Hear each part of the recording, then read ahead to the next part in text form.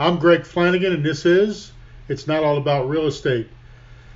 A John C. Maxwell Daily Reader, 365 days of insight to develop the leader within you and influence those around you.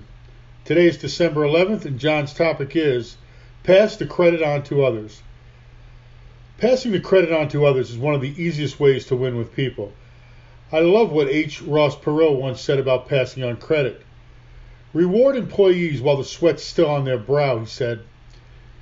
Isn't it true that one of the very best times to give credit to others is when the amount of work and sacrifice something took is still fresh in their minds? Why wait? You may have heard management expert Ken Blanchard teaching that you should catch people while they're doing something good. What a great idea. The sooner you give credit to someone else, the bigger the payoff.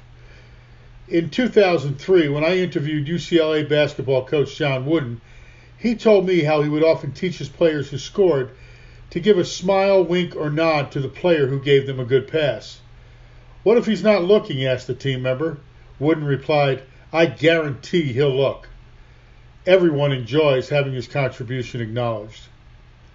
This is from John's 25 Ways to Win with People. John's bottom line today, catch someone doing something right and praise them publicly. I'm Greg Flanagan. This is It's Not All About Real Estate. Have a prosperous day.